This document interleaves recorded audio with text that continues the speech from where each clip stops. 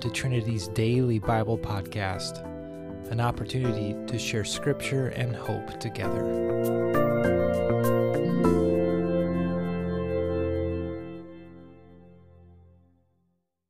Hi, this is Michael Andres, and I've gone to Trinity for 22 years. I serve as a leadership elder, and I also teach theology and missions at Northwestern College. And I wanted to just reflect for a while on breakfast. I want to invite you to a breakfast on the beach, a fish breakfast. And I have to admit that I am often kind of drawn to the little more curious episodes in the Bible. And I wanted to look with you at John chapter 21, the first 14 verses, John 21. One, because it's a post-resurrection appearance.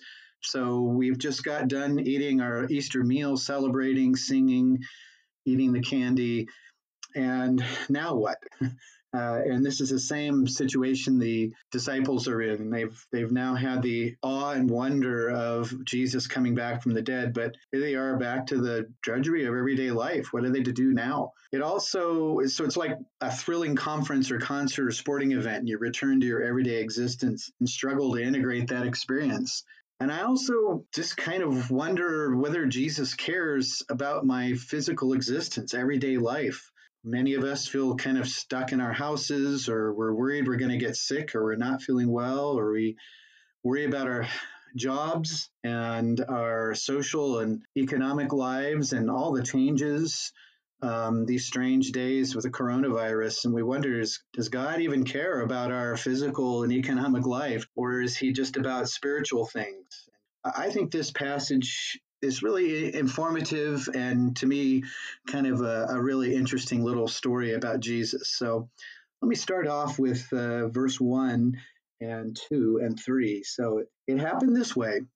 Simon Peter, Thomas, also known as Didymus, Nathanael from Galilee, the son of Zebedee, and two other disciples were together. "I'm going to go fish," Simon Peter told them. And they said, "We'll go with you." So they went out and got into the boat, but that night they caught nothing. So these are the same disciples whom Christ had already appeared to. Peter says he's going to go fish.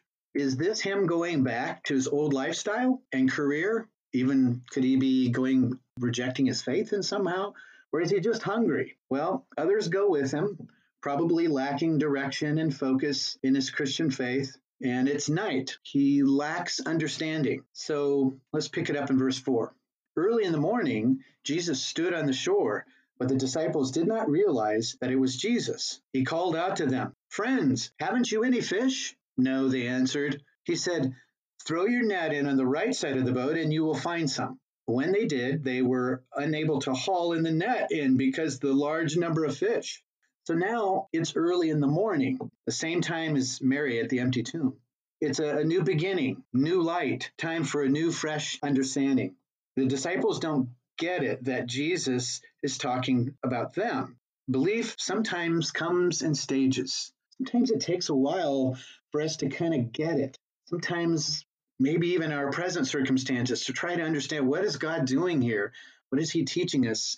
It's not always a one moment of epiphany. It's sometimes a long process. And here the disciples are just kind of getting it. And then Jesus utters what seems to be a simple question. "Friends, haven't you any fish?" Now, Jesus, of course, knows there's no fish in the nets. He's not asking Peter to check his fish aerator. There is a deeper meaning to this question. Have you witnessed to my guilt-absorbing death or my life-giving resurrection? Trinity family, friends, have you any fish? This recalls the language earlier in the Gospels of fishers of men. Who are those from whom you are called to disciple? How is the reality of Christ's rescue being made known in your family, in your workplace? Let it register in your brain the gravity of a dead man coming back to life. This is a game changer. And then Jesus says, "Throw your net in again." We'll pick it up in verse 7. Then the disciple whom Jesus loved said to Peter, "It is the Lord." And as soon as Simon Peter heard him say, "It is the Lord," he wrapped his outer garment around him for he had taken it off, and jumped into the water, and the other disciples followed in the boat, towing the full net of fish, for they were not far from the shore, about 100 yards. Now, fishing with Jesus sure beats fishing without him. Make sure to invite Jesus the next time you enter an angler's contest, because you're going to do well. Then they get it. This is the Lord of all creation, generous giver of everything, master of fish and fowl, their rescuer and redeemer in the flesh on the shore. There he is. Peter, as is his fashion, jumps out of the boat and dashes through the water to get to Jesus. And by the way, here's our PG-13 comment for the day. He probably was fishing naked, as was the common practice, so that their wet clothes wouldn't weigh them down. And then, so he had to kind of put on his tighty-whities to go see Jesus. Well, let's pick it up in verse 9 now. When they landed, they saw a fire of burning coals there with fish on it and some bread. And Jesus said to them, "Bring some of the fish you have caught." So Simon Peter climbed into the boat and dragged the net ashore. It was full of large fish. Even with so many fish, the net was not torn. Jesus said to them, "Come and have breakfast." None of the disciples dared ask, "Who are you?" They knew it was the Lord. Jesus came, took the bread, gave it to them, and did the same with the fish. This was now the third time Jesus appeared to his disciples after he was raised from the dead. So Jesus has his Weber grill already cooking. He already has fish and bread, a sign of grace and abundance. The net was full of large fish, 153, which I looked up, and it's a lot. It's a triangular number. If you don't know what that is, ask Ham Jengarius. Here they are truly breaking their fast, their breakfast. They caught no fish the night before, went to bed hungry, and now are enjoying a veritable feast. So they've been waiting, and now Jesus is there. They're eating a meal, and they're full, and they're experiencing abundance. Jesus gave them bread, recalling both the multiplication of loaves, but also the Lord's Supper. This was a sacred meal. The disciples are silent. They are in awe. No one has to ask Jesus' name. By his words and by his generosity and by his grace, they know who he is. So think about this. A resurrection body eating a fish breakfast. You cannot have an intimate meal with a spirit or a ghost. I'll say it again. A resurrected body eating a fish breakfast. Astonishing. Since Jesus is the appetizer of the whole new humanity, a foretaste of what our resurrection bodies will be like, we learn of our glorious future on God's new heaven and new earth. Not spirits floating any airy fairy in the clouds. We will be bodily resurrected. God affirms our earthiness, our physicality, that we are social and economic beings. He cares deeply about our material well-being. He cares about us right now in our predicament and in our troubles. So this affirms the goodness of the physical body, means we must care for those in need and pain, take care of our body and others' bodies, and know how not to harm them. We don't need to over-spiritualize the Christian faith and heaven. Jesus is the Lord of all, doesn't merely live in our heart. He's going to redeem our whole bodies, and so we can affirm bodily existence. He affirms the goodness of work, certainly fishing. We must see our workplace, our lives, our everyday lives and economic lives as spiritual, part of God's redemptive plan. Pastors are not the only ones with a holy calling. He affirms God's care for our economic life and our jobs. The net is not torn, verse 11, which shows that Jesus cares about their economic means and their equipment.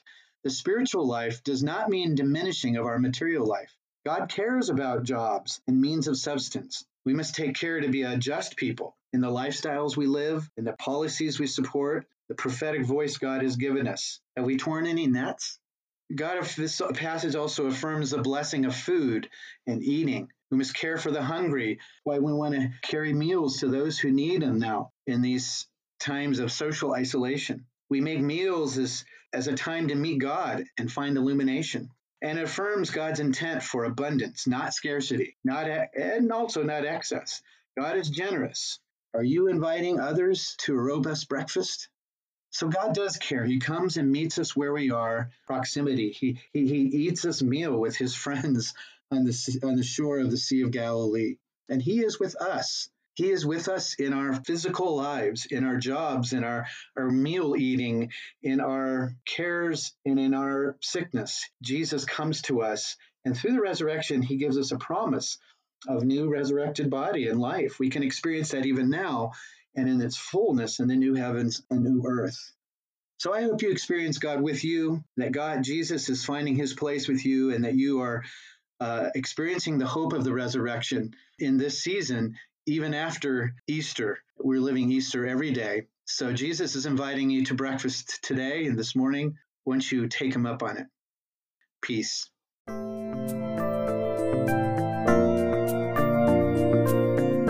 Thanks again for joining us today. We hope to see you next time right here on the Trinity Daily Bible Podcast.